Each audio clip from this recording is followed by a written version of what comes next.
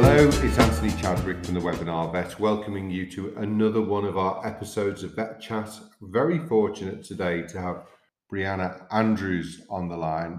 Brianna is a recent graduate from Edinburgh University, but has also been a WikiVet ambassador. WikiVet is a website that we acquired about 2 years ago. It's been a very successful website for student vets. I know, Brianna, you were very interested and used it a lot as a student, but perhaps tell us, before we start speaking about WikiVet, a little bit about your background and where you've come from. So I started as a vet tech in the US actually, before I did my first two undergraduate degrees at the University of California, Davis. And I come over here for vet school. And as Anthony said, I went to the University of Edinburgh and did my graduate entry start there. And having finished in May of 2021, started a job with the PDSA here in Swansea, where I am currently. And you had a very interesting last year or two of your degree with the pandemic. How did that all go with having to work remotely, and how did that affect your studies, the pandemic? I think, like everybody, it was challenging. Certainly, it made us highlight just how important it was good communication and especially when the owners couldn't come into the consult rooms, couldn't come into the hospital, and student numbers were limited. It really depended on us communicating well between us with sort of skeleton staffs working between the students and the staff. And also with the clients who couldn't be there to see what was going on and to make sure that they knew what the plan was and knew exactly what had happened with their animal and still felt that they had been a part of the whole process, even if they weren't physically there. Now, you were saying that you were actually a technician, first of all, at UC Davis, which is obviously one of the top vet schools in America. Tell us a little bit about that part of the journey. When you were growing up, was the desire to be a vet, but you decided to do some tech work first, or how did that all come about? Yeah, so I had always kind of wanted to be a vet. I'd always wanted to work with animals, but in the States, especially, you have to do an undergraduate degree before you go to veterinary school, which is a professional degree, and that can get incredibly expensive. And in part to get the experience, the hours of experience for veterinary school applications, and in part to have money to live, I decided to, after high school, do a veterinary technician's course in Southern California, which was a combined program of classroom and on-site sort of internship learning. And then from that was able to work in the teaching hospital at UC Davis for a bit, some small animal practices in the area, and did some zoo work as well, wildlife work. So it just helped me sort of support myself through school. But I'm sure also having that both veterinary nurse, veterinary technician background, but also veterinary background must be incredibly helpful. Oh, absolutely. I think I would have really struggled starting out in the PDSA in the pandemic without that kind of a background. We were on emergencies only. A lot of the pets were coming in, collapsed or presenting with six different problems, Mm. and trying to triage them, trying to work through which of the problems were interrelated, which were just independent issues, dealing with chronic on top of acute. It was quite a lot, and I think I would have been a lot. I would have struggled a lot more, I think, if I hadn't had Mm. that background and some of the experience to just do the triaging and just the manual skills of getting IVs placed quickly and being able to move through things a bit more quickly and being a bit more used to talking to owners in very stressful times. Yeah, I was going to say the IVs, getting dogs on fluids that have come in collapsed, one of the first things you're going to do is support them. So having those skills must have been really invaluable as you started in practice. Yes, and certainly the communication side of things, I think it can be terrifying the first few years of talking to owners, and certainly I did the vet tech thing for almost a decade, and I remember having to build up those skills, and it was nice that that was one area that I didn't have to focus so much on, and I can focus Mm. more on the medical and surgical aspects of being a vet, and have less focus on developing those soft skills when I started. Tell us a little bit about at university, the online space, how well the universities do you think have coped with the pandemic from the sort of teaching online, and then perhaps how sites like Wikivet have been a support for you? I think it was interesting doing the WikiVet ambassador program because meeting with the other ambassadors from different vet schools, it became quickly apparent how differently every vet school sought to tackle the pandemic. I know at Edinburgh, we were fortunate that we would have clinicians take time out of the day to do scheduled tutorials with us. There was a component, especially in final year, of sort of self study and self work. So we might be given sort of some chemotherapy scenarios that we had to work out the dosing and the regime and things like that we would want to do. And we would meet back up with one of the clinicians and discuss those findings later.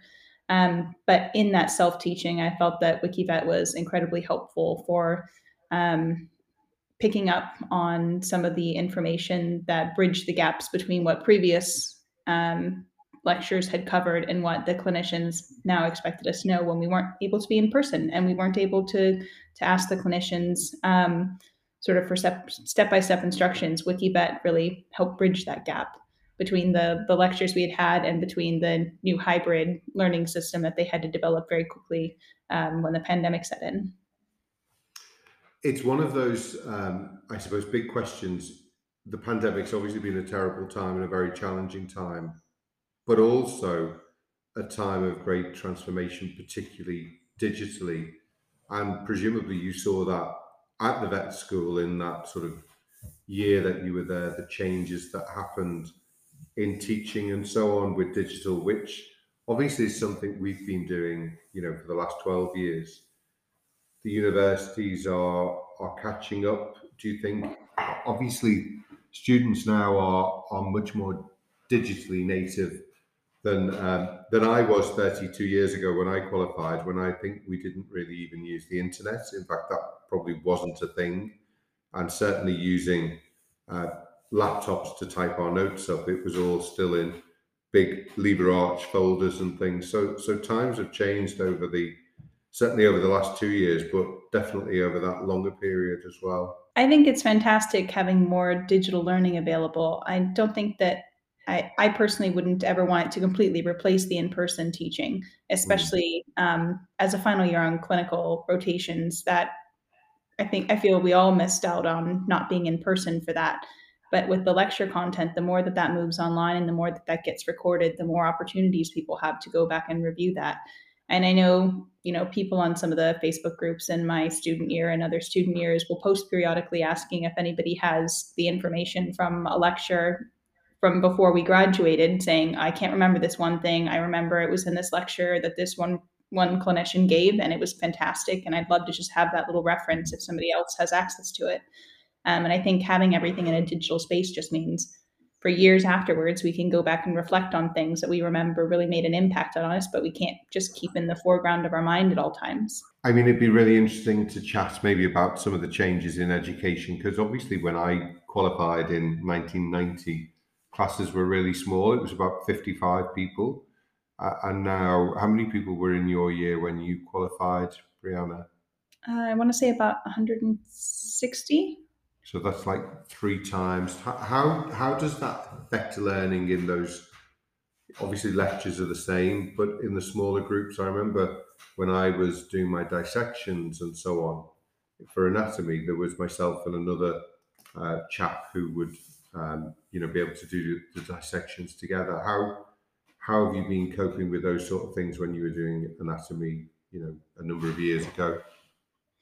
We did still did small group learnings. I didn't actually feel like the class size was an impediment then. I think in part because the hospital, especially at Edinburgh, has grown to support that. There are a number of interns, there's number of specialist interns, there's a number of clinicians, and then senior clinicians. So there was always sort of enough staff, as long as it was planned well enough in advance, I suppose, that there would be able to still be small group sizes and have different tutors floating around the room to be able to answer different levels of questions. So obviously, some of the things you want to direct at the clinician, but some of the things, if it's an anatomy lab, it might be something that a specialist intern, like a surgical intern or something, could help you with. So I know our final year, one of the best things that came out of it, I think, was that we had cadaver surgical practice, which hadn't been run before because we weren't getting that on-site teaching as much with the pandemic. And we had groups of 4 that would work on the same dog, and we did a whole series of things with them, starting from enucleations and dentals, and then using the same cadavers for soft tissue surgery day, and then an orthopedic surgery day. So I felt like we really got good value out of the learning capacity of each animal, and 4 was a small enough number that all of us got to try everything throughout the course of an 8-hour day. And so it's kind of the best of both worlds. And those sorts of practicals, we would have a mix of interns and clinicians floating about to help with anything. One of the things that I investigated probably 4 or 5 years ago now was the whole sort of mixed reality use of mixed reality to teach anatomy as well, with HoloVet. So if people are listening, if you want to go to YouTube, you'll see the virtual German Shepherd dog. And then we also did worked with Microsoft for a week on their HoloLens to develop a cow udder, a virtual cow udder for the students at Harper Adams. Do you see some of those things coming? Did you see any of that at the university, or is that still sometime in the future, do you think? We had access to virtual limbs for horses and cattle. I think especially for horses, to go through the tendons and different things that would happen when you lost function of each one. I know I attended a farm animal congress at Bristol a few years ago, and they had a virtual simulator for a gravid cow. So you could palpate and feel different ages of gestation in sort of a mechanical simulator with a fake ultrasound machine attached to it. So as you moved around, it would show you different things, and the machine would move to make it feel like it was different levels of gestation, so you could get a better feel for that. I thought that was a really cool thing that I hope that they can bring out to more schools, because it's certainly difficult to get all the students through doing that in a live cow and maybe get them all the experience that they would want, and keeping in mind the fairness of that on the animals themselves who are being palpated, and whether or not you have enough of a stock to allow all of the students to have that opportunity.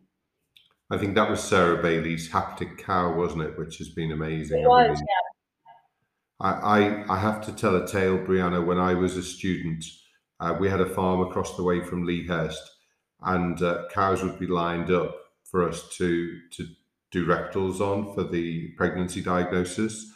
And what they suggested to make it easier for the cows was that as one person was sliding their hand out, the other person would slide their hand in, and it wouldn't be so painful on the rectum of the cow. I am very tall, about 6'6", and I was with my parturition gown taking my hand out, whereas my fellow student was quite small, and as she put her hand in, the cow, to put it politely, farted, and she was covered in the face with feces. I don't think she saw the funny side of it. Of course, I was hit in the chest, so I was okay. But unfortunately, she got it right in the face, which was unfortunate. But funny. I'm sure one of the highlights of her vet school journey. Whereas, as you say, you just don't have that sort of situation with a haptic cow anyway. So Yeah. these are some of the advantages. Where do you see the practices developing now through the pandemic? Do you think that there are things that we've learned that will stick? And do you think there are things that we did because we had to that will actually fade away or be stopped fairly quickly? What are your thoughts on that? I don't know how new this technology is, but certainly the movement towards getting people to access information online at home is something that the PDSA has really pushed. And there's a texting feature in our computer software that allows us to send them links to the PDSA's own information that has been developed on common conditions, with videos online of how to properly clean your dog's ears at home, how to manage a diabetic dog, and here's what to expect, and things like that. And it's certainly been a huge help during the pandemic, especially when we weren't having owners in, or we were having them in a distance. And sometimes there's hearing difficulties, especially with masks and plexiglass and everything going on. To be able to say, I will send you this information, and to know that I wouldn't have to spend sort of 15 minutes typing all of that up, that there was a really good resource that I could give them the information that I needed to as a vet, and then give them the rest of the sort of husbandry and home care information that was already pre-developed. And I think reliance on technology like that, I know we're moving away from telecons a bit now, and what we can prescribe and what we can.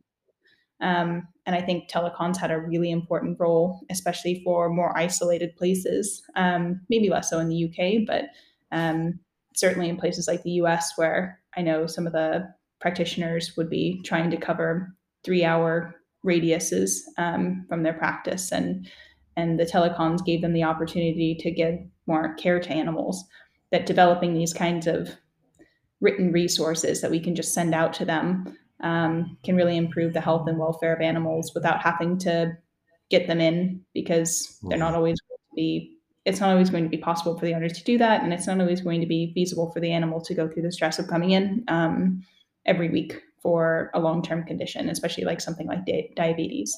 So I hope that we continue to develop ways to help owners help themselves through technology. And I think the other thing that's really come from the pandemic that's been a good thing has been setting boundaries with owners. I think that,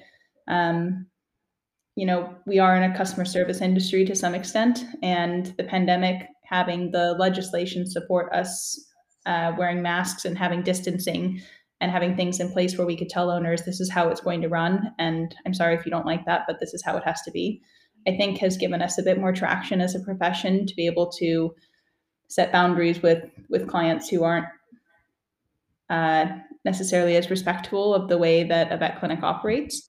And I hope that that's something that we can keep moving forward as a profession on, and standing up for each other, and reinforcing practice standards and safety standards that I think clients have had to become more receptive to because of all of the healthcare concerns currently with the pandemic. Yeah, I mean, I stopped practicing about 6 years ago to obviously concentrate on Webinar Vet, but thoroughly enjoyed my time as a practitioner. It's one of the best jobs in the world. How are you finding your first year in practice? Are you enjoying it? Definitely enjoying it. Definitely run off my feet. This is part of the problem at the moment with the pandemic. Less vets, more animals. How do you make sure that you take time to look after yourself? The PDSA is good about encouraging a 1-hour lunch break, which I think is just really a necessary time to decompress during the day, not only just to get food, but also just to shut off from having to think about cases and things like that. Yeah. And I think the people that I work with are really good about supporting each other. There's no one on the staff that I couldn't come to and say, I've got this animal, I need somebody to take a second look at it. And it doesn't matter how busy we are, we all understand that all of us need second opinions sometimes, not just me as a new grad. And they're very happy to include that into their day, even when it's already a very busy one.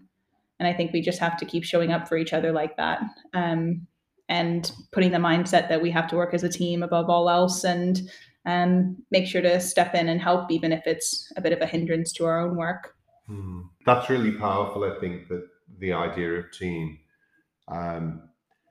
I was speaking to somebody last week, quite a famous marketer called Seth Godin, and he was talking about nobody gets burnt out having lunch. You have lunch every day. You enjoy that lunch. Similarly, we all love being vets, but somehow we're being burnt out by it. And I think having that time off, having that support of colleagues is such an important part, isn't it? Yeah, the vet community is such a strong one, and I think the profession in general, you can't do anything by yourself. I mean, half the patients I see are, almost as big as I am, and I always need a second pair of hands, whether that's another vet to help me work up a case, or whether that's a VCA or a nurse to help hold and restrain an animal. And we wouldn't be able to get through a single day without relying on each other and without close physical and emotional contact with one another, going through difficult scenarios, going through difficult euthanasias. And I think that we just have to keep that at the forefront, and maybe turn the profession towards focusing on vet to vet relations rather than vet to client relations a bit more. Because I think we get so worried about, making sure the client is happy and on the same page as us and everything. And not that client communication isn't crucially important, but vet to vet communication is also. And I think that kind of gets lost in the message sometimes. Brianna, it's been great speaking to you. Thank you for taking time out of your lunch hour. I hope you still get time for some lunch to speak to us, and really enjoyed hearing how this first year has gone for you. Thanks so much, Anthony. I hope you guys have a great day. Cheers. Bye-bye.